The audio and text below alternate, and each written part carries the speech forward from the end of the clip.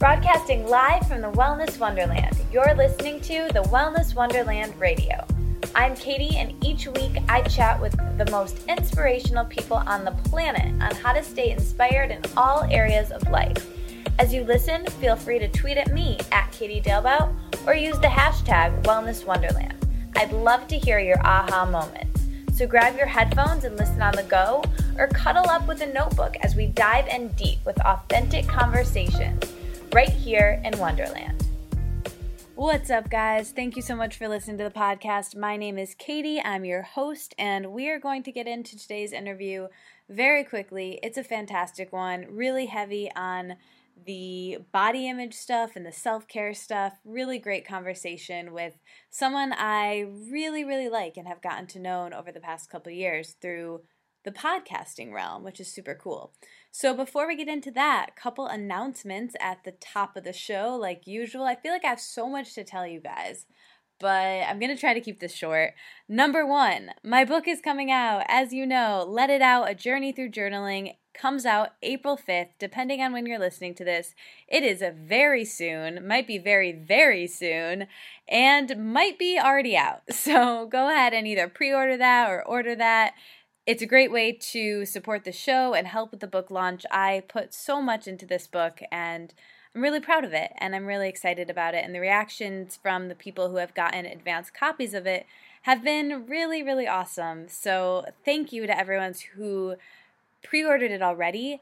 It means the world to me, and we are actually number one in our category on Amazon, which is so cool already just for new releases. So that's really cool. It's a pretty niche category of journaling and self-help, but you know, I will take it. I'm psyched about it. It is super cool that the book's going to be out. And speaking of, I will be in New York City the week that the book comes out. So if you want to hang out with myself and other people who listen to the podcast, you have two really fun opportunities. Number one, we're doing a live podcast at Theater Lab. It's a really cool theater that I will be doing a live podcast episode with my friend and podcast bestie, Christy Harrison. You know Christy Harrison. You love Christy Harrison. She's been on my show twice. I've been on her show twice.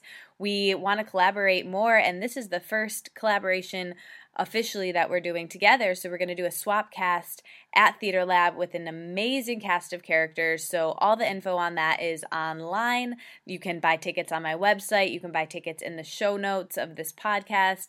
The link is there, and tickets are $10. It's going to be a really fun time. Great panel of people who have been on my podcast, some people who haven't been on my podcast. Caroline Dooner is one of the people. She's going to be playing a song. Kelsey Miller. It's going to be fantastic. Get your tickets. Be there. Can't wait. That's Tuesday, April 5th.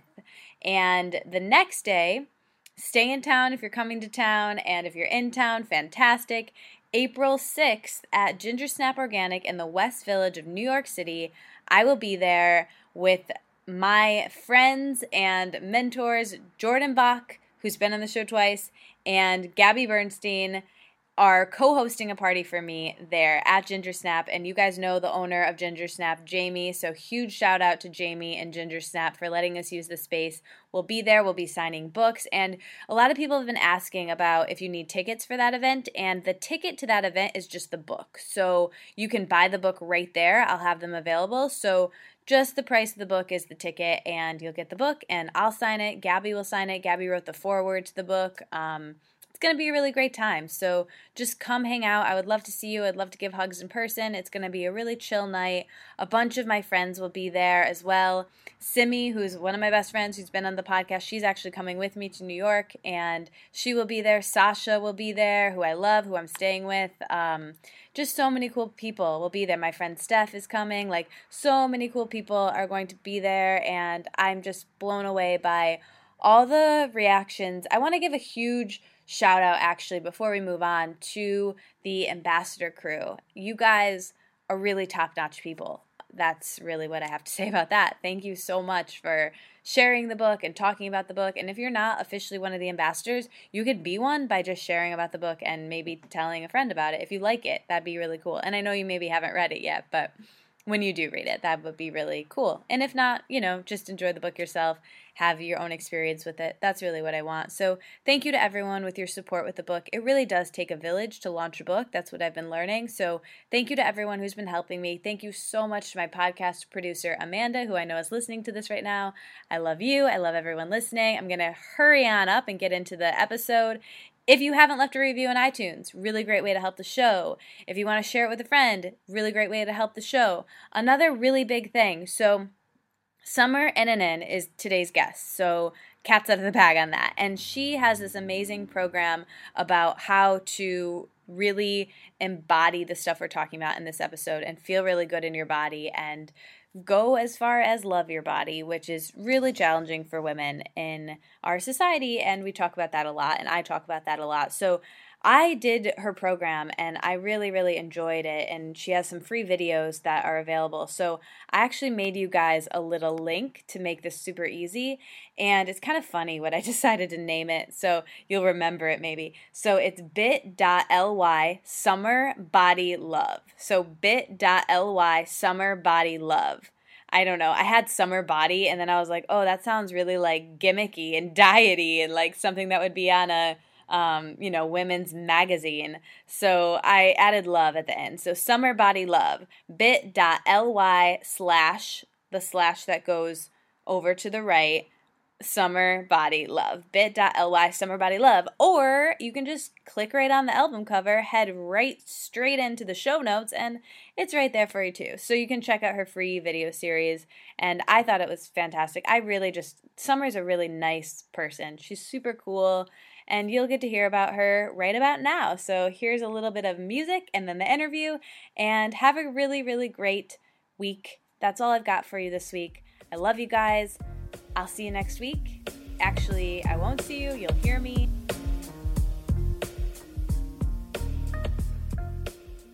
Welcome back, everyone. I am so excited to be with none other than Summer NNN, and she's so cool. Although I haven't really gotten to know her on the other side of being the host when I was on her podcast. So I'm so excited to be able to turn the tables on Summer and get to know you more. She's a fellow podcast host of Fearless Rebel Radio, and she's a really amazing coach that I'm excited to learn more about today. So thanks for being here, Summer.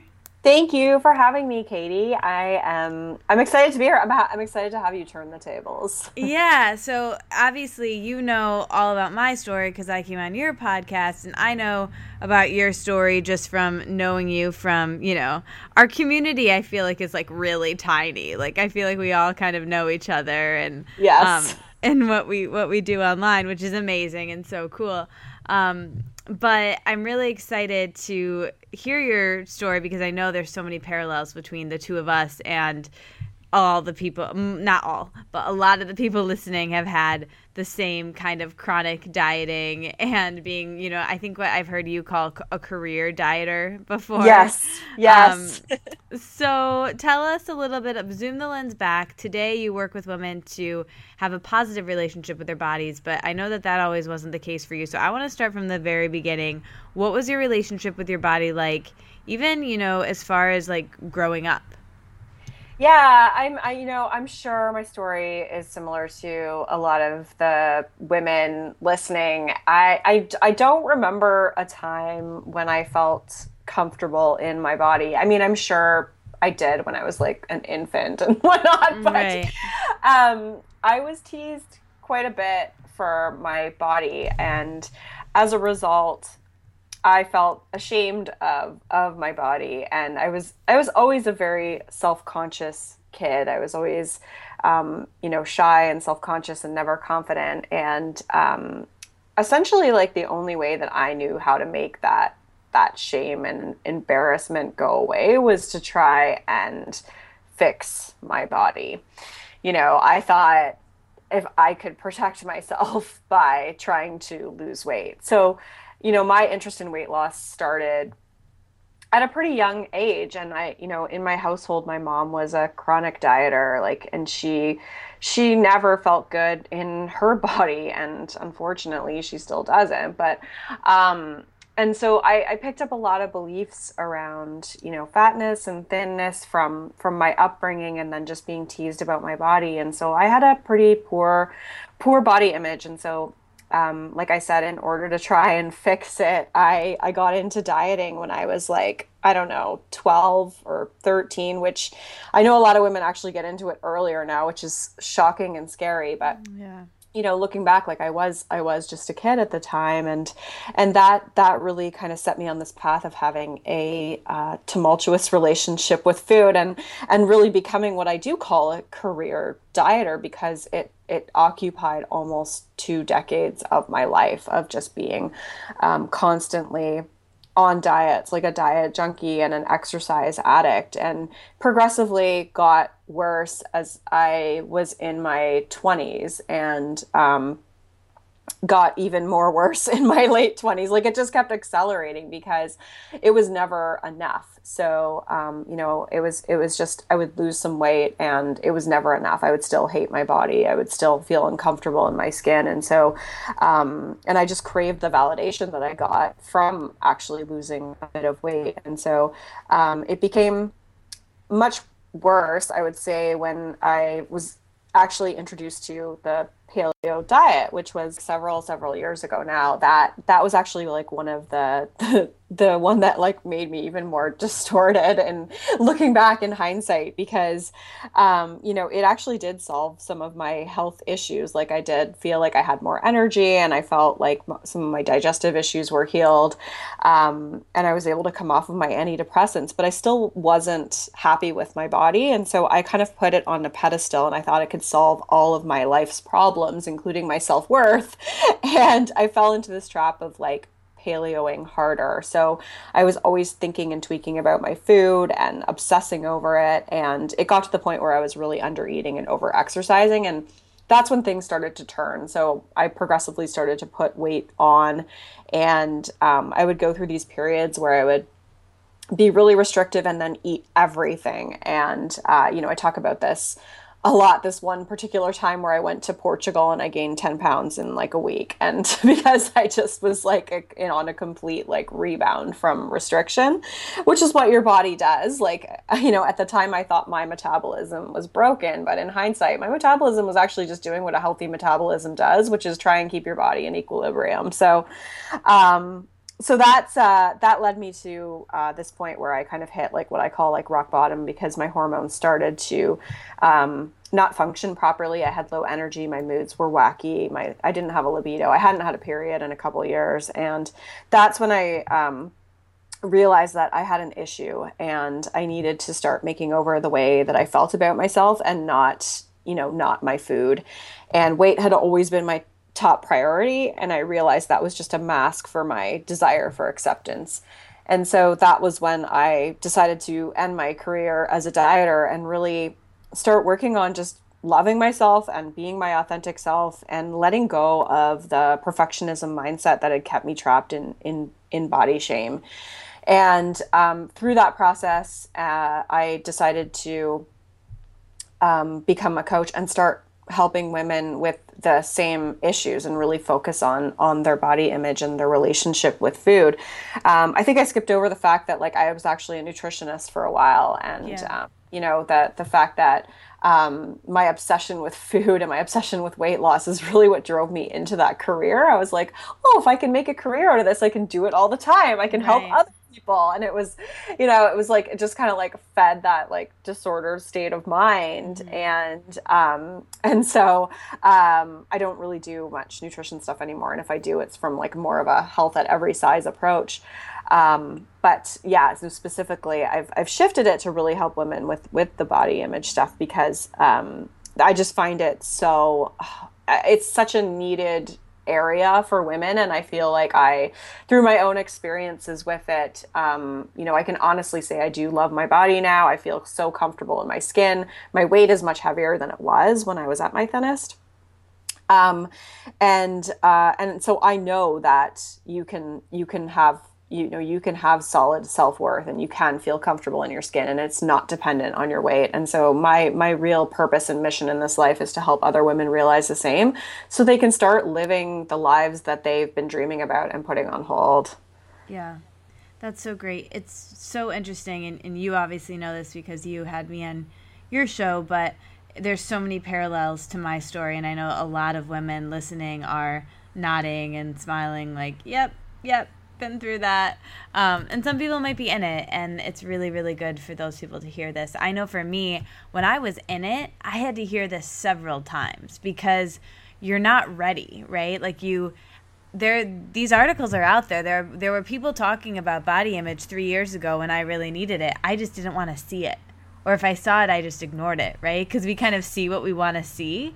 Yes. Did you find that as well? Yeah, well, what's interesting to me is that, like, I think when I was going through this, like, body acceptance wasn't really a thing. Like, at least not to my awareness level. But what was there was signs of, like, disordered eating that I was ignoring. Yeah. So the same type of thing, like, you know, I was obviously really into, like, the paleo scene and the paleo community, and there were absolutely, you know, practitioners out there who were saying, like, women need calories, women need body fat, women need carbohydrates.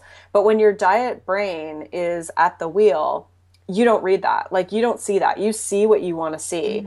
Mm-hmm. You know, you seek out, that's the way our brains work, right? Like, we seek out evidence to support the beliefs that we have. And so, yeah, the body image stuff, like, I kind of came about it almost after the fact, or like through kind of the process, just because body positivity wasn't like a big thing when I was going through it, at least not to my awareness level. But when I started to kind of discover it more, I was like, oh, cool, okay, like there's other people, you know, doing this, and there's actually like a very small, like, fringe movement. And I think it probably still is very small and fringe, even though we really see it as different because we're so inside that bubble. But it's definitely becoming a little more mainstream now. But yeah, I mean, I wasn't ready to hear it. You're not ready to hear it because you have so much tied to this, like, thin ideal that you've invested all this time in. And for me, it was like more than the majority of my life. Like, it was like 2/3 of my life that I had spent invested in, like, chasing after this thin ideal. So it wasn't something that I wanted to give up overnight by any means. Yeah, that's exactly how I felt. I just didn't want to let it go. You know, it had become my identity. And then, you know, for you and a lot of people, I think when it becomes your identity, it's a natural progression to make it become your career, or force it to become your career. Because I remember, like, even before I even all of this stuff, I remember, like, more as a child, I would think, like, or like a preteen or teen, I remember being like, maybe I'll just become a personal trainer, and then that way that'll, like, prevent me from ever being fat, because that was like what I was so scared of back then. That was like the worst thing on earth. That was what society had conditioned me to think, right? And I was like, I'll just do that, and then that way that I'm, you know, if I'm a personal trainer, I can't be fat, so that's what I'll do. Great. Like, I remember having that thought, which is so silly because, like, I'm not athletic, and it just was not anything I'd ever even done. And then I think when I did my yoga teacher training, I kind of had the same thought, which was much, much later. That was like at the end of college.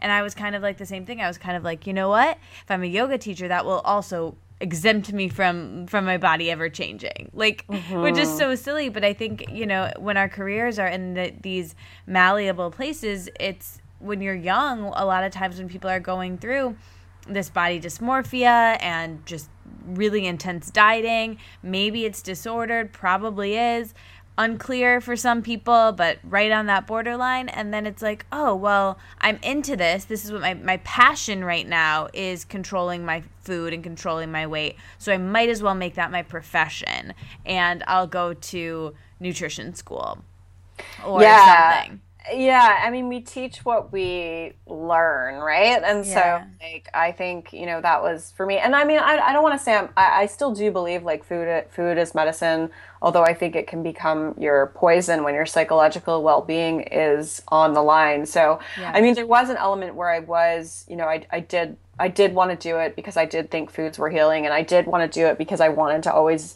have my own business, and I knew I didn't belong in a corporate setting, which is where I'd been for almost 10 years. But I think for me, like almost like coming out of the identity, like you said, being attached to the identity, like I was attached to this identity as like the health and fitness girl and like the nutritionist. And so and I had a business that was based on like helping women to lose weight. And so that for me was like hard to almost be like, Untwine. like, whoa, like I'm wrong. Like I've been like almost leading these women down like the wrong path through my own mind. And I know that happens a ton in the health and fitness industry because a lot of personal trainers and yoga teachers and nutritionists out there go into it, with their own like slightly disordered minds, whether they realize it's disordered or not, Yeah. and then they're passing that information on. And I think it's really hard, especially when you're like financially supporting yourself with that, to turn Yeah. around and be like, oh my God, like I was wrong. What was I doing? And there was a lot of like shame around that, and my identity was associated with that. And so like I didn't really talk openly about that at all. Like I still haven't really, probably just now is when I'm talking. I just gradually sort of shifted my business into a different direction. But like that was hard to like just to be like, oh wow, like I was wrong here. And Yeah. I was perhaps contributing to other people not being so good psychologically either. And yeah, but I mean, hopefully I'm able to to repent that now with the work. Yeah. I mean, I think that that's really common. And the one benefit of that, I think, is that maybe your audience that was with you has been with you through it all. Of course, new people will come to you, but they can kind of transition and grow as you've transitioned and grown, and they're the people who need this work the most. Because that's kind of been the case for me. Is like when I started, it was even when I started the podcast, if you go back and listen to the archive, sometimes I cringe at the things that I thought and believed, and you can tell by the questions I'm asking people, which are very much like, what do you eat in a day? How many chia seeds, and what do I do? Like really, really non-intuitive eating type of questions, right? And Right. because it really speaks to the place that I was in. But I think that that's good that that's there, and that for not all the people listening right now, but a lot of you guys, hi to all of you who've been with me since the beginning, thank you. They've been able to grow and transition and change as I have, and hopefully I can kind of take them along with me as I realize like, oh, whoops, guys, it's actually not about the food. You'll notice I'm not asking about that anymore because who cares? Yeah, It's exactly. actually about making your life as a whole really beautiful and wonderful, not just your body or your plate. And I think that a lot of business owners and a lot of, nutritionists and dietitians and trainers and all of people in the health and fitness industry, in the service-based industry, definitely, like we were saying, have that issue where marketing wise, it's very challenging if you're a body positive person with this message like you have, Summer, of people who need this work and need this body positive message and really need this, but aren't necessarily looking for it and don't know that they need it, right? Like they're just like happily unhappy and making dieting their career and sitting on their hands, and and they're in that, and they don't necessarily want the message of body positivity yet, but that might be what they need. And so it's hard to kind of attract them. And so I think having that you had been there before with the weight loss just like them, I think makes you relatable, and then hopefully the people who were with you then can change with you. And I think that's really beautiful. Mm-hmm. Yeah, no, I agree with you. And I think like it's the story that resonates, like much Totally. like your own story. That's what connects us with the audience. And that's where people will find me and be like, whoa, like I didn't realize that I was kind of experiencing something that maybe wasn't healthy or that I didn't realize was a problem before. And so that's why it's so important that we do share our stories and that we are honest about it to help other women and make them realize they're not alone. Because I think that's a huge issue, is that a lot of women feel like they're alone. Like I certainly did. I certainly was like, like what the hell am I doing here? Like Right. I thought I was just going crazy by myself. And and I was trying to hold it all together because I was like, wait a minute, I'm healthy. And meanwhile, like I wasn't healthy and there was actually an issue. I know, that's the interesting piece too. we were kind of doing this for the sake of health, and we were thinking that we were, I mean, obviously for me, and it sounds like for you too, there were definitely underlying body image issues there. But a lot of it was like, oh no, I'm so healthy. And in reality, we weren't at all. And I think you have a moment where you, and I wanted to ask you about this, where it was kind of the breaking point where you realized all of this when you were at your naturopath's office. Can you break that down a little bit? Sure. So she had asked me for a food log, and I had brought it in, and she kind of looked at it, and she's like, I see a lot of turkey and I see a lot of kale. Do you eat any fruit? Do you eat any carbohydrates? And she was like looking at my exercise, and that's when she kind of was, raising a little bit of a red flag. Like, I'm a little concerned here. And I think she was treading carefully because she knew I was a nutritionist. So she was probably like, okay, this girl should know like what she should eat, and like what a woman of her size should be eating. And I had just got the hormone panel back, and like my hormone levels were the same as a postmenopausal woman. And, she told me that I needed to eat more, and she told me that I needed to stop all of my intense exercise. Exercise was always my big coping mechanism. I mean, I was like a real exercise addict. That was like more so than the food, was the exercise that I was so attached to. So when she told me that I had to stop exercising, I started to cry because she told me to stop exercising, not because my hormone levels were the same as a postmenopausal woman, and that she had told me she was surprised that I was alive and that I was like functioning properly. And that was like the universe kind of hitting me on the head. That's when I realized that I had an issue, because I was like, I'm sitting here crying because she's telling me I can't go to CrossFit, not because like she's surprised I'm like functioning like a human being right now. And that was my wake up call.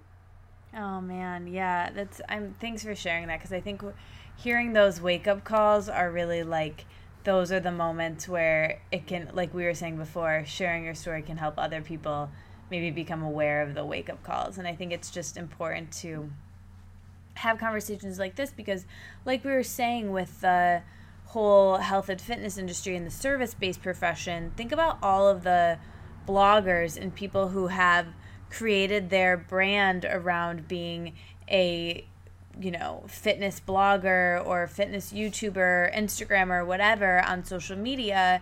And even if that's not how they make their money, and they have no idea that, or maybe they do have an idea, but they're just ignoring it because they love that presence that they have so much. So they're sharing, and then other people are seeing that and thinking like, well, if she can do it, then I can do it. And if she can eat that way and look like that, then I can do it. And it just all becomes so confusing. And, first, and you've said this before, like, it's not paleo, it's not vegan, it's not any of these things to blame for these different diets. It could be any kind of relationship with food that's just not an exercise in your body, that's just not quite right. Like, I think we all know when it's not quite right. Like, for me, I knew that what I was doing wasn't quite right because I was just so not chill, like I was just so uptight about everything, and everything was a big deal, where I was going, what I was doing, and I just wasn't as cool. And a lot of that for me is like still kind of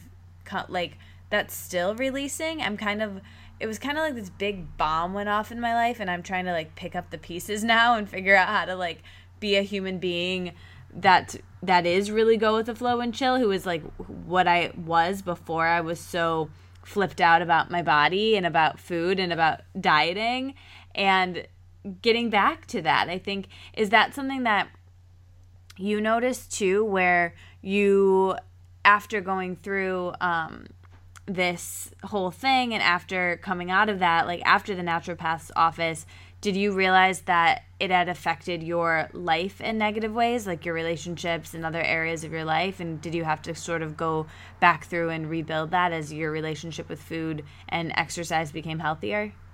I don't think I realized it at the time at all. In fact, I don't think it was until it was really healed that I started to realize it. So, even like very recently, like say a year ago or whatever, like I was hanging out with a friend and she said to me, she was like, "Summer, you're just like so much more laid back and chill now." She's like, "You used to just be such a control freak. You always had all these rules and you were just, always trying to control everything. And now," she's like, "you're just like so much more peaceful and go with the flow." And I didn't really realize that other people had noticed that about me, and that letting go of, the control of the weight, letting go of the like control of the exercise and the food, would ricochet into my whole state of mind and my whole state of being. Like I didn't realize that, how much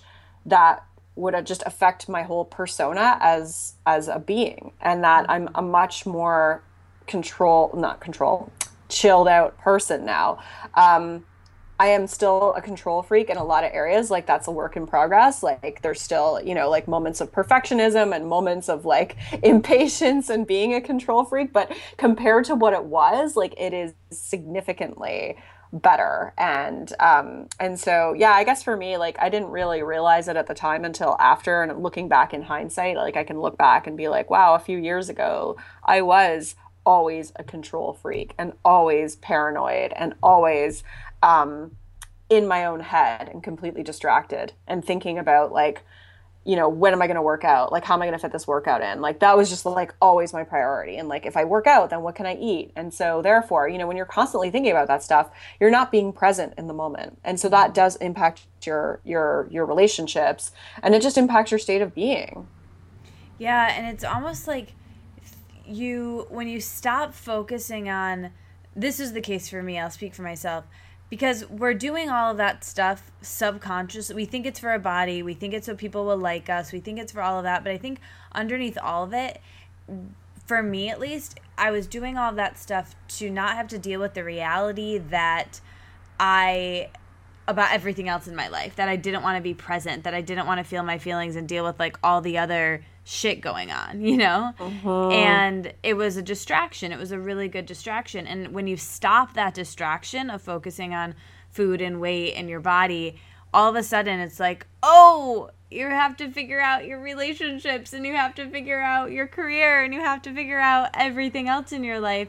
And not that you weren't dealing with those things before, but you were doing it from such a different place. Like for me, I was pretty high functioning as a career dieter. Like, I don't know how I was getting all the other stuff in my life done to the degree that I was, but like somehow I was. But think of the capacity that I could have been doing it if I wasn't career dieting as well. If I had just been focused and present. It's crazy.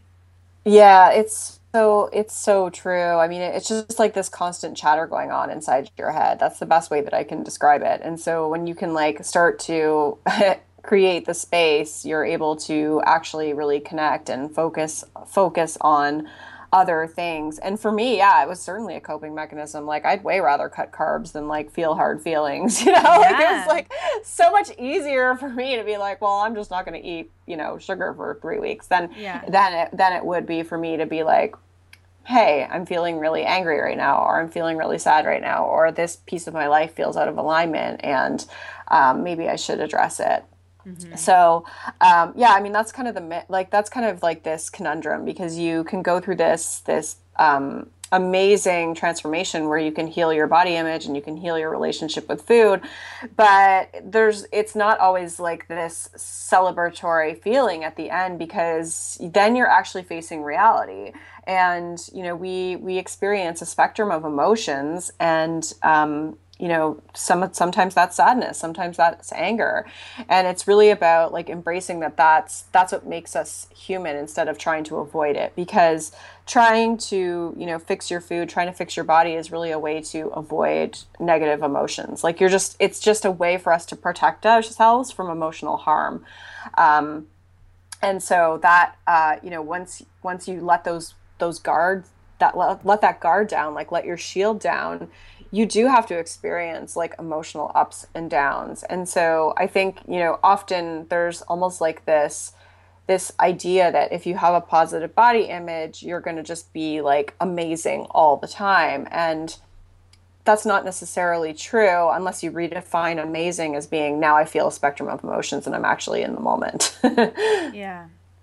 Yeah, and it's really interesting because it, instead of being a like health coaching or body coaching thing, once you get to that point, it's a life coaching issue. It's a feeling your feelings issue. And I know you recently got trained, or not recently, but I know that you're a life coach as well. Was that kind of the impetus around you wanting to do that additional training? And I'd love to know, what are some tools that you give to your clients through working with them one-on-one and through your programs to help with that piece of work with feeling the feeling specifically? Yeah. So, that was exactly it, is that I just, body image is so much more than just body. Like it's, and it encompasses like your whole life. And anytime that like there's an area in our lives out of alignment, that is something that we often can affect our body image. And like, if we think about self-worth, because self-worth and body image really go hand in hand. Self-worth is so much more than just, feeling comfortable in your body. It's about really knowing like at your core that you're enough and that you're worthy, and being able to move on in your life and do the things you want to do. And so that's why I wanted to really go into the life coaching aspect of it. And then the other side of that is beliefs. Like, as you know, like body image is so much about the beliefs that we have about ourselves. And so for me to be able to really like go deep with that with clients and uncover like what those limiting beliefs are for them, like help them uncover that for themselves and help empower them to, create a new story for themselves. That's probably one of the most important tools that I use in terms of feeling feelings. That is, I'm admittedly like not my 100% area of expertise. I actually have a coach that like helps me with that, and that she's doing a guest tutorial in my program on that. Oh, cool. But you know what, like for me, feeling my feelings is about like just being present with whatever's there. And I think, talking about it and sharing it, and whether that's, like journaling or working with a coach. So I think often when I do sessions with clients, like I really connect them to their feelings. So I'll be like, what does that feel like for you? Like any of my clients will tell you, like, I think every other question is like, how does that feel for you? How does that feel for you? Because that's just a way to really connect them to it and start to verbalize it and talk about it. Because I think we just suppress our feelings so much. So journaling is a really good way. And also just allowing yourself to feel. So I like to get connected to, and I encourage other people to do this, is just like where you actually feel it in your body. So like if I'm feeling sad, like maybe that's in my throat, so maybe I just like put my hand on my throat to just like feel it and let that sink in and let that move through. If it's anger, that's often in my chest. So I'll put my hand on my chest and just like, feel it, and almost like feel it until it sort of starts to shift.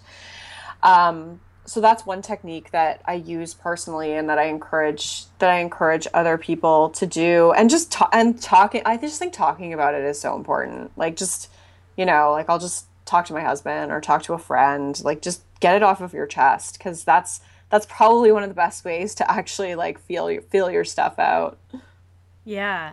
Yeah, I think that's so crucial for me, is like a good conversation with a friend, or, I don't know how much you know about my work, but my book's coming out about journaling. Mm-hmm, and yeah. Journaling is such a great tool for this, because I always say it's like having a conversation with yourself, where you're, going through kind of that same dialogue that you would with a friend with yourself. And it's kind of nice because you're talking with the most non-judgmental friend you'll ever have, which is always really nice.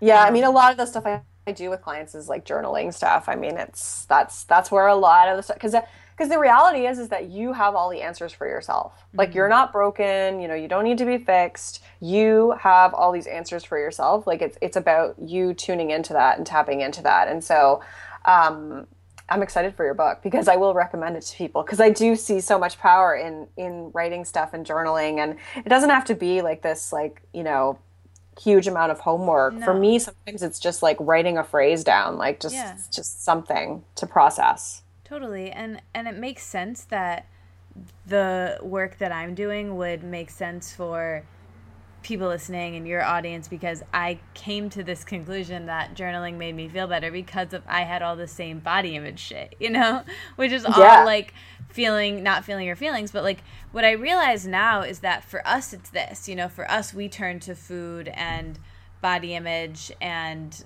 poor body image and exercise and that sort of thing. But and I used to be like, oh, why was that my issue? Like, why is like, this body image stuff, the sword in my spine, like, why is it so challenging for me? And just really down about it. And I was having a conversation with one of my coaches a couple months ago, kind of about that issue, and just feeling like, oh, like, I wish that it was not this. Like, why couldn't my thing have been something else?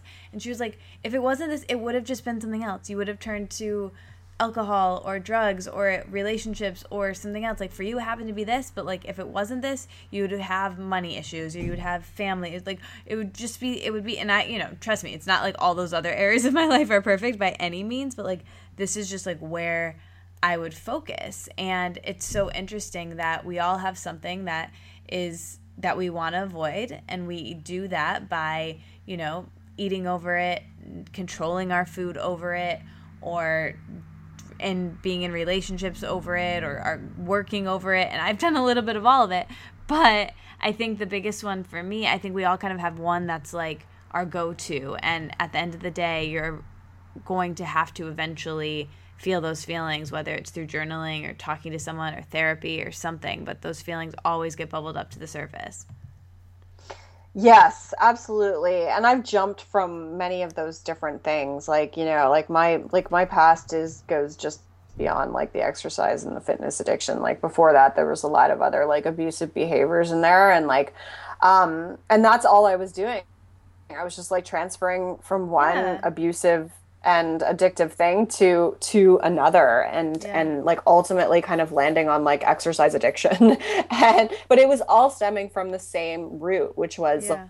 like this feeling of not being comfortable in my skin and not feeling like I'm like worthy or enough as a person. And so yeah, I mean, it's interesting how like there's parallels between all of our relationships, like our relationships with money, our relationship with time, our relationship with self-care, our relationship with play.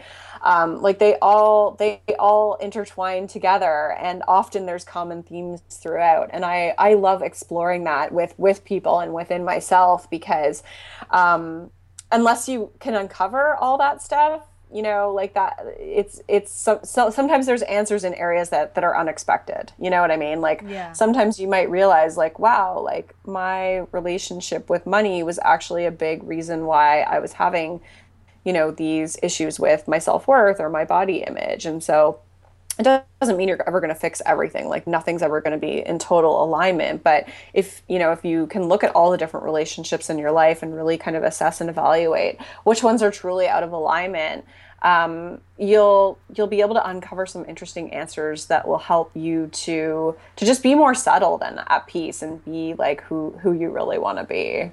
Yeah, exactly. And I think that's a good transition to what I wanted to talk about, is that like it's never perfect, and talk about what that looks like for you now. So you said before that like now you actually love your body, but what does that actually look like for you now?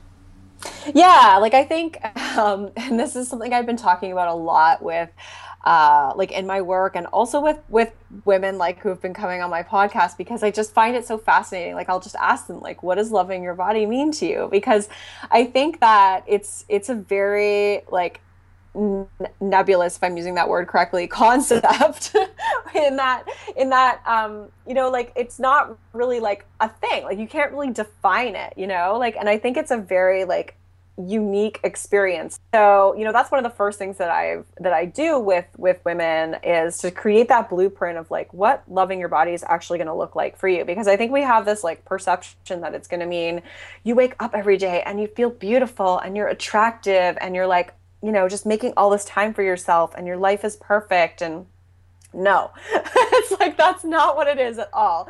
Like I think especially in the media, we get this idea that loving your body equals feeling beautiful all the time. And that's not what it's about.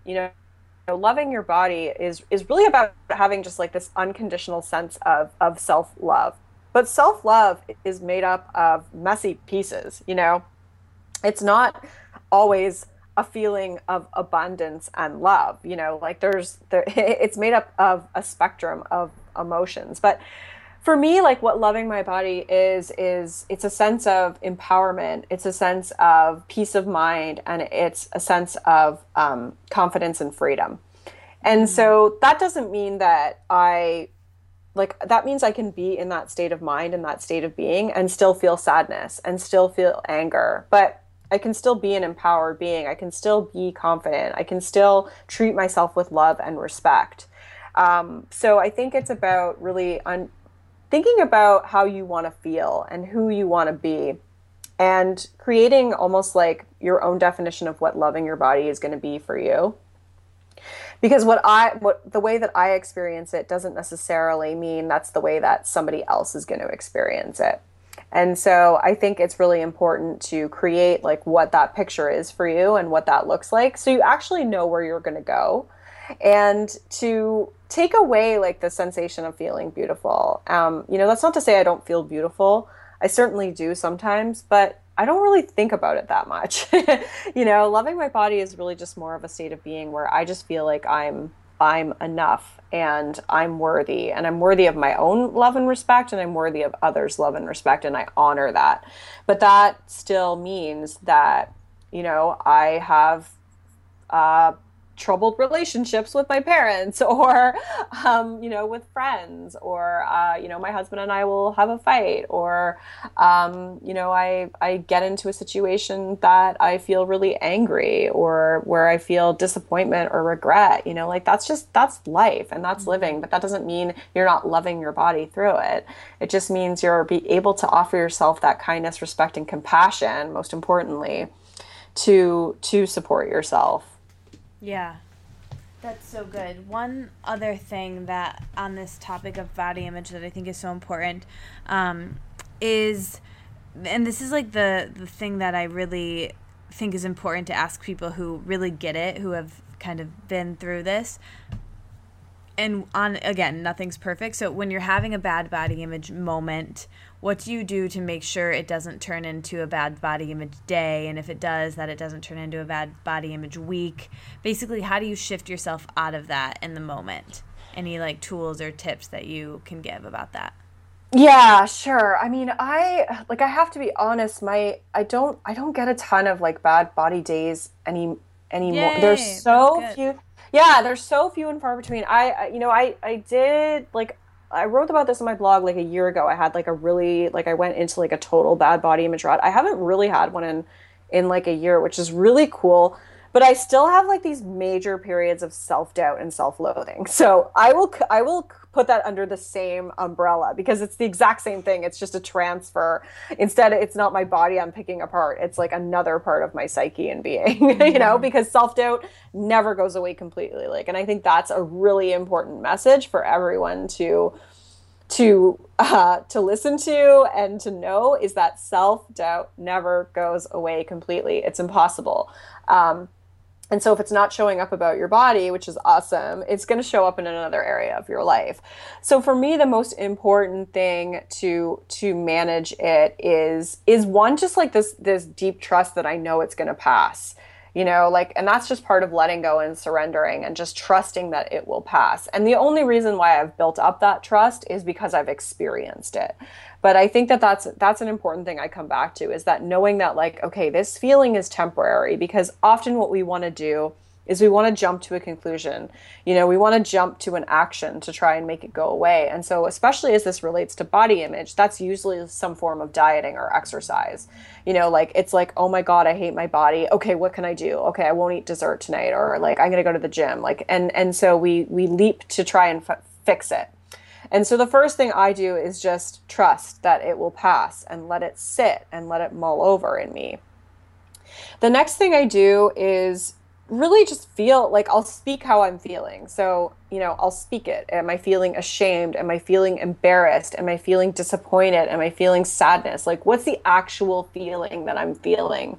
And then try and figure out like maybe what perhaps is triggering it.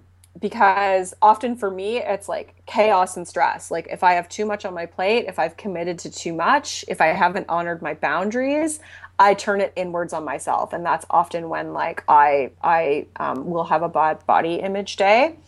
More recently, it's like if I'm taking a risk, if I'm being vulnerable and I'm not taking care of my self-care needs enough, that's when I have like my self-loathing days for sure. So I try and assess like what's actually going on here. Okay, Summer, like you haven't been tending to your needs. You're feeling sad or whatever it is I'm feeling. And then what I do is I tap into my voice of compassion, because compassion is really our inner wisdom. This is when I'm going to sound really woo-woo, which is funny because like I'm not really woo-woo, but I totally am woo-woo. Yeah, it's okay. I am, so. Our voice of compassion. And so one of the ways that I teach this to women and to clients is one of the best ways to do it is to really like close your eyes and try and just create some space in your mind, and put your hand on your heart and, really just ask your heart, like, what is your advice for me right now? Like, what is it that you want to tell me? And that's your voice of compassion. And that's the voice and the wisdom that you want to listen to.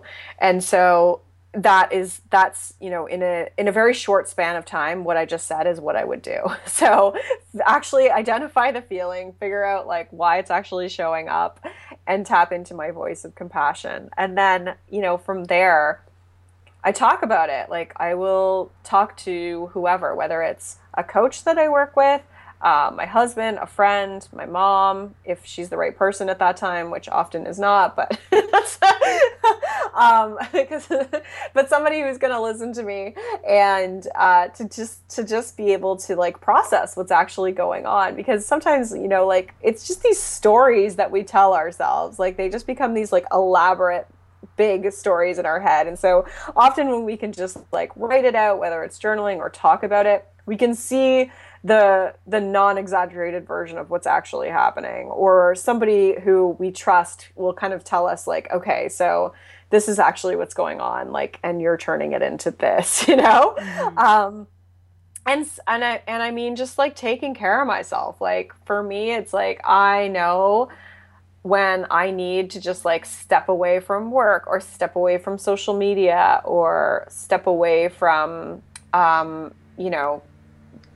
plans with friends, because I just need time by myself, like just to recharge.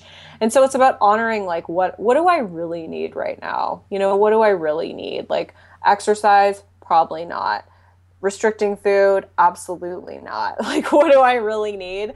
I need to like just lay on my couch and maybe order some takeout and just like chill out. So that's often what like self-care looks like for me. So whatever that is for you, like, and that's what I do. And it doesn't always work. Like sometimes the self-loathing will last for days or a week. But again, like I always just come back to like, I trust that it will pass. I trust that it will pass. It's out of my control. And I just keep like repeating the things that I know I need to do. And if it's persistent, I ask for help. Like I have coaches that I will ask for help. That is something that I am never ashamed to admit. Like if I had my stuff together, I would be such a liar. Like I don't think anyone does. And I think we all need people that we can lean on when things get to a point where we can't sort it out on our own, or we need additional support for someone to just really help us work through it. Yeah. Oh, that's so good. I feel like you're just like making this podcast like so easy for me. Like I just don't even, I probably talked way too much already, but I don't even need to talk anymore because I just agree with everything you said, and that self-care looks different on everyone. Yeah. I mean, like, I don't have a bathtub, so, like, that's never been my thing. Like, some people meditate. Like, that's never really been my thing either. Like, I'm a nature girl. Like I'll just go out and like stare at the ocean for a bit, you know, like that's really kind of my form of spirituality. So you just, I mean, it's what works for you. Like that's the thing, is just you know what works for you. So I can't tell you exactly that, but that's really, you know, I think the biggest thing is the voice of compassion is the biggest thing. Like if I could just tell like one piece of advice to every woman out there, it's like strengthen your voice of compassion, because if you can do that and make that like your priority and like something that you work on, just like you worked on dieting or exercise, you know, you're going to accelerate this process so much more, because that's really where all of this comes from, is strengthening that inner wisdom and that kindness within yourself. Sure is. I love that. So tell us about how you help people with this stuff. How do you work with people? And I think you have a course coming up. Can you tell us like what that is all about? How does any of this come into play? Anything we're talking about here? Is it covered in there? Yeah. What's going on?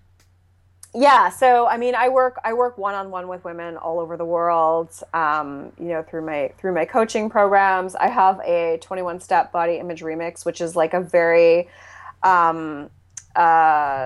it's a 21-day body image program. I was gonna say very basic, but I was like, why would I say that? That's not true at all. But it deals with a lot of the opposite of that.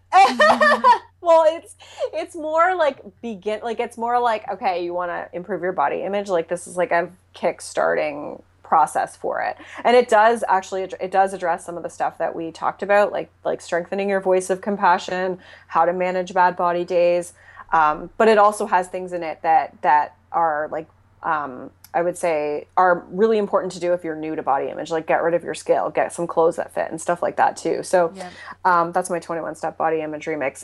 My big program, the one that you're referring to, is my flagship program. It's called Rock Your Body, and I run it once a year, and it's a 3-month group coaching program. But right now, I have a free video training series to introduce people to my work, and specifically for the woman who feels like she has a lot to be proud of, but none of it really seems to matter because she's just bogged down by this persistent negative chatter in her head telling her she's not good enough. And she just wants to stop fretting over her stomach. She wants to stop comparing herself to other women and feeling despair every time she sees a picture of herself. And she's just over letting her body dictate her worth and her happiness. So this, I mean, if that's speaking to you, like this program is for you. And so the It really is so good. I'm so like, it's really, I checked it out and I'm a huge fan. So it helped me a lot. Yeah. Everyone needs to check this out. Yeah. So the 3 free training videos, like the first one is what does loving your body actually mean? You know, like it's not this like airy fairy bullshit that we think it is. And so that's the first video, and it is like it's painting that picture of what that means for you. So I actually give you an exercise to do that. So we talked about that today, so that if you want to actually go and do it, this is how I do it with my clients. It's in that first video, and then the next 2 videos are just kind of the next 2 things that support that. And then, yeah, I mean, the actual program itself will open for enrollment on March 16th, and that closes on Friday, April 1st. And that's a group program, and it goes deep, and it goes beyond just kind of this surface body image stuff. It really looks at like self-worth and discovering your identity beyond like health and fitness, looking at body image from like a social perspective. I've got amazing guest tutorials in it. One being like that life coach I was talking about, my friend Carrie Ann, who really deals with like feeling the feelings, which I'm so excited to have her in there. But so yeah, I mean, I think you'll have a link for all this in the show notes for people who want to check. Link in the show notes. And at the beginning of this, I said, which my future self will say, a special short link that you guys can go to. But yeah, just click the album art if you're listening on your phone, and the link's in the show notes. Sweet. Cool. So let's shift out of talking about body image and talk about some other stuff. So I love asking people this question to get a little insight on what their day is like. So can you walk us through what your morning routine looks like, and maybe the first couple things you do when you get out of bed in the morning, and how that affects the rest of your day? Sure. My day is like so repetitive. So I get up at 6:30. The first thing I do is I hop in the shower. I have a shower, and then I feed my dog and I take him out. And then I make myself breakfast and I sit on the couch and I watch TV with my breakfast and my husband. And then I make myself coffee and I work, and then I get into work. I'm working by like 7:30 or 7 in the morning. Like usually by 7:30. I like to get stuff done really early. I'm totally a morning person. Same. And so I don't like, that's when my brain is like at its Me high too. functioning Yeah. capacity. So I don't do any, like, I know some people will do some self-care type stuff in the morning. Like, no, like I need to be like, I work, and the first thing I do is I check email and social media, which is like a lot of business people will be like, don't do that. But for me, I have like an online community, so I just like to go scan through and answer any questions in there. It's kind of what I do for about half an hour while I'm enjoying my coffee. And then I do writing. Like that's when I write most of my blog posts, or any of my program content happens in the mornings. And so that's my weekday morning routine. On the weekends, it's like get up, lazily make breakfast, drink coffee, take the dog to the beach, and that whole process lasts like 3 hours. First of all, it's really cool that you live on the beach. Secondly, I really like what you said about, your brain power being the best in the morning. And, I feel the same way. I used to have a very, very long morning routine of self-care. Yeah. And I still do a couple things, but I've really cut that in half because I want to get right into work. Because what makes me actually feel self-care in the mornings is if I can get a bunch of big things done, so I feel like I have momentum of being productive that day, and then I can in the afternoon I can do self-care, or in the afternoon I can kind of relax more, because I feel stressed in the afternoon if if it's 12 p.m. and I've gotten one thing done for work because I've been yeah, getting into the day for that long. I I'm like to just get it over with.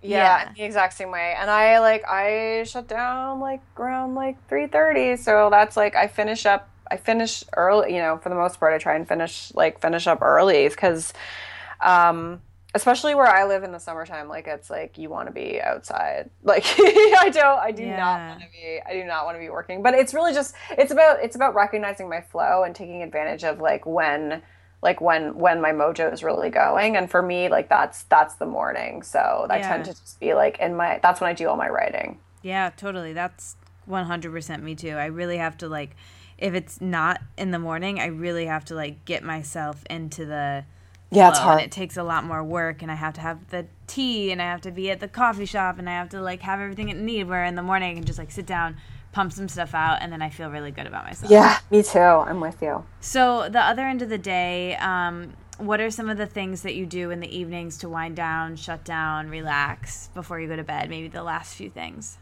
So I mean, this is I watch TV. I love TV. I have no shame in the fact that I love TV. I think it's fantastic. So I need 2 hours of downtime in the evening. So I can't I'm an introvert. I can't go out and then go to bed. I need 2 hours of laying on my couch and just watching TV. And then I always read. For about half an hour before bed as well. So I have another shower. I have this thing with being clean. It's this weird OCD-ism. I have to shower, so I'll shower. And I was just talking to someone else on the podcast who's had the same thing. And I'm the opposite, at least with shower. I wash my hair once a week. I shower every day, but I wash my hair once a week. There are days when I don't shower. I guess I'm gross. Oh, no. But this other person was the same way. I have to shower twice a day. Sometimes it's 3 times a day. It's insane. I guess that's a form of self-care for me, though. It's great. I like the process of showering and putting on a different outfit. And by different outfit, I mean pajamas. Different yoga pants. Yeah. And then I'll generally watch some TV and then just read and just go to bed. It's nothing really. There's no bells and whistles to it. Nice. That's kind of the best way that they are. All right, so some quick fire questions. So just say the first thing that comes to your mind. Okay. Favorite color? Blue. Favorite yoga pose? Oh. Do you have one? Child's pose. Nice. Favorite day of the week? Saturday. Favorite hour of the day? 9 a.m. Favorite vegetable? Broccoli. Favorite fruit? Banana. What's the best thing you've eaten in the last week? Okay, so I had this like amazing, I think they're called Napoleon. It's like this Italian pastry. It's like this pastry with like custard in the middle. It's like all these layers of pastry with like layers of custard throughout, and then this like layer of icing on top. It's from this Italian bakery. It's like the most amazing thing ever. Whoa, that sounds delicious. Yeah. It was really good. It was at a dinner party I was at, yeah. That's amazing. What does if you were to have a superhero power for a day, what would it be? To be able to breathe underwater. Whoa, no one's ever said that before. Cool. I mean, you could just go snorkeling, but That's what I would, yeah. Well, no, but I would go deep. Like I love water. I'm a water person. That's so cool. That makes sense with the showers. Yeah, I guess so. Are you an Aquarius sign? I'm a Pisces, so Pisces. I'm fish, yeah. Cool. Very cool. Okay, so you're having a dinner party. What would you cook for everyone? Who would you invite? You can invite like 5 people. What do you hope someone turns and asks you at the party? And what do you hope no one asks you that you just don't want to talk about anymore? Oh my God. This is, okay, you might have to repeat some of those. Okay. I always make like tacos because yum. I'm like craving tacos today. I make the best slaw. I make the best like jicama and pineapple Oh, slaw. stop it. That sounds Like so good. And you actually put it on the tacos. Yum. And add some crunch, I bet. Yeah, it's delicious. I make that at dinner parties a lot.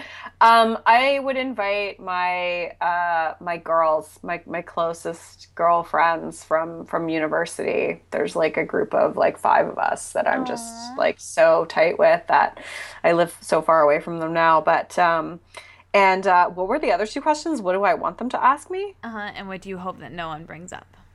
Oh my God, what do I want them to ask me? I want them to ask me how I'm doing. That's so basic. No, that's good though. That's what kind of we all want to be asked, I think. Yeah, how are you doing? What I don't want them to ask me? I don't want them to ask me about my weight. How's that? Amazing. Not that they would, but that's just like something I don't like people asking me about, you know? Yeah, of course. Nobody does. It's such a dumb thing to talk about. I always say that like if I was to be asked this question, I would be like, please don't say anything about like the amount of calories in the food that we're eating or like making a food good or bad that we're eating or anything about like diet culture or weight. Like I'm so over it. No, thank you. Yeah, I think the biggest thing that makes me cringe is when people are like, you look good, like your body looks good, and I'm just like, that like it's my body's just like I have no emotional attachment to it anymore, so I'm just kind of like, okay, like let's change the subject because I don't really know how to handle. Like that used to be my favorite thing ever. Like I'd be like, oh my God, like thank you. I'd be like crying, like I so. know it's them trying to. I always take that as like it's their way and the culture and the society of diet and thinness obsession that like it's their way of trying to give you a compliment, but it's not absolutely working. Most of my friends are familiar with my work, so it rarely. Yeah.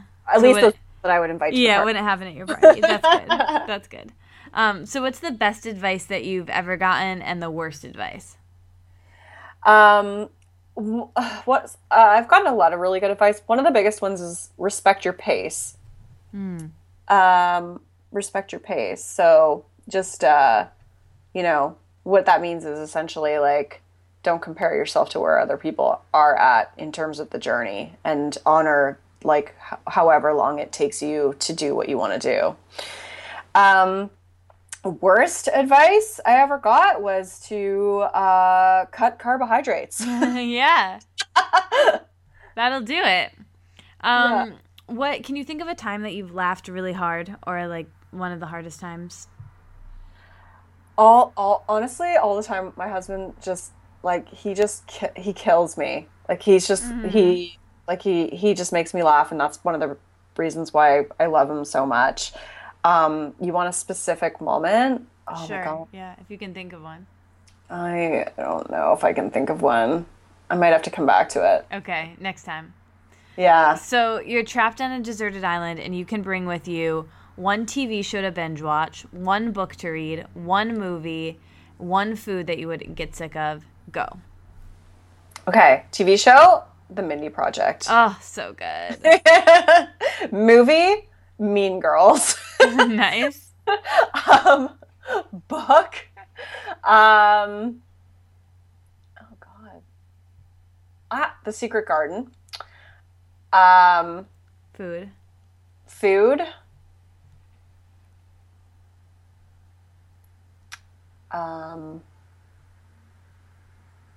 I like, what's coming into my mind is banana cream pie, but I feel like I get really sick of that. So Yeah, might be kind of heavy. Like, I'm gonna say steak because I know I'd probably want some steak. I'd want some meat. nice. Nice. Yeah. And then you wouldn't have to like go out and hunt. Exactly. Yeah. You could probably find some bananas and fruit on the island. I could probably make one with coconuts and bananas. I'm pretty resourceful. There you go. Okay, so what is your favorite thing about your life right now?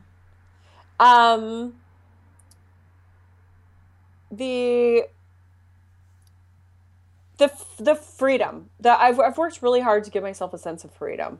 So I think that to me is my biggest thing. Like being my own boss, being able to kind of choose, make my own hours and do stuff like that has been a long time, a long work in progress. So I think that's the greatest thing for me. Mm-hmm. And freedom from like body image shit as well. Yeah, just overall freedom. Yeah.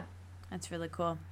So, okay, so recommend the following. So can you recommend first a movie, any movie that, either one you liked really a lot recently, or, something kind of lately that, other than Mean Girls, because you already said that one as your favorite. So anything that you can recommend, because basically, like, I want a movie suggestion to watch tonight. I loved Straight Outta Compton. Like, I haven't seen it yet. Yeah, I just watched it a few weeks ago, and like talk about like cultural revolution. Mm-hmm. That movie is all about kind of like that cultural revolution, and I loved it, and I love the music in it. So, great movie. Cool. Okay, good. That was a good one. Same thing for book. Any book that you can recommend that you've read recently or that comes to mind? What have I read recently? I think I read The Girl on the Train. That was pretty good. Nice. Yeah. I love books like Gone Girl, like anything Gillian Flynn. Anything where there's like a female protagonist and there's some kind of like mystery and thriller aspect to it. So recently I read The Girl on the Train, and that's pretty good. Cool. Song, any music that you want to recommend that you've been listening to lately or that you just really like, anything there? I love the Foo Fighters. Anything by the Foo Fighters. Nice. Cool. All right. So, as you know, the name of my podcast and this blog is The Wellness Wonderland. So when I offer that term to you, somewhere to live in a wellness wonderland, what comes up? What does that mean to you today? To live in a wellness wonderland means just being surrounded by beautiful things in nature. Mountains and ocean is my own wellness wonderland, and I come back to freedom because I just think this like ever-present force to me that really defines a state of being that is like this beautiful state of being, and to me that's wellness. Yeah, so well said. Thank you so much for that and everything else that you shared. This was such a great conversation. Thank you for coming on the show. Thank you for having me.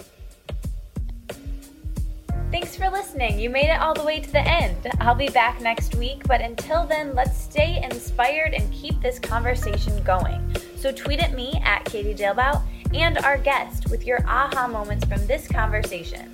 And like the Wellness Wonderland on Facebook, so we can all hang out there and discuss how inspired we are and how we'll apply it in our daily lives. And never miss another episode or post from me by signing up for email updates on thewellnesswonderland.com. See you back in Wonderland.